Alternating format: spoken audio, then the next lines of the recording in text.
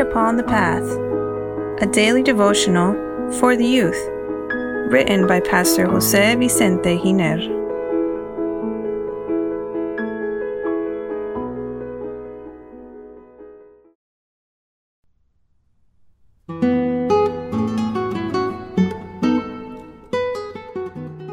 October 25th, preparing ourselves for heaven. Dear youth, the manna that was in the golden cup, or container inside the Ark of the Covenant, had come down from heaven, had been provided by God, and was also a symbol of Christ and His Word.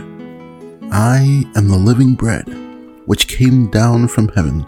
If anyone eats of this bread, he will live forever, and the bread that I shall give him is my flesh, which I shall give for the life of the world. John chapter 6 verse 51. Man shall not live by bread alone, but by every word that proceeds from the mouth of God. Matthew chapter 4 verse 4. In a literal sense, manna symbolizes the ideal kind of food that God gave to the Hebrew people in order to be healthy, both physically and spiritually. It is also a symbol of health reform for our time, because like the Israelites, we are being led by God to the heavenly Canaan, where we must live without meat. Let's see what the testimony says. The light that God has given and will continue to give on the food question is to be to His people today what the manna was to the children of Israel. The manna fell from heaven, and the people were told to gather it and prepare it to be eaten. So, in the different countries of the world, light will be given to the Lord's people, and health foods suited to these countries will be prepared. Counsels on Diet and Foods, page 269. Manna, then, represents the kind of diet that God's people of this time must follow in order to be healthy, and to one day find themselves in the presence of the Lord. The inspired pen gives us the key to understanding God's desire in relation to the diet of His people. The state of the mind has largely to do with the health of the body, and especially with the health of the digestive organs.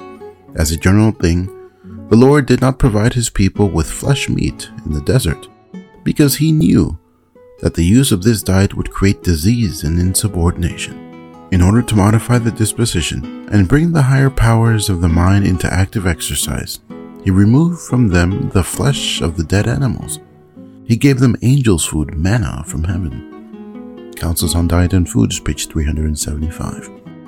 Not an ounce of flesh meat should enter our stomachs.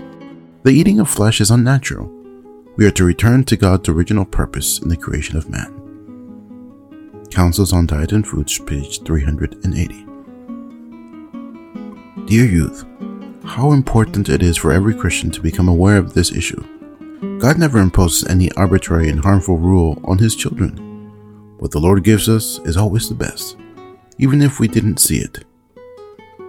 And if He asks us to give up meat, it is because it does not suit us.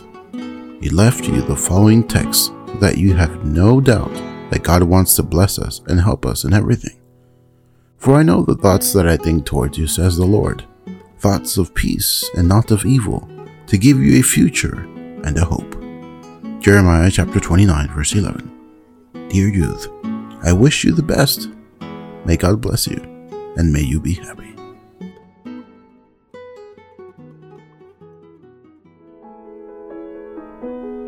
Please share this message that it may be a blessing to others as well.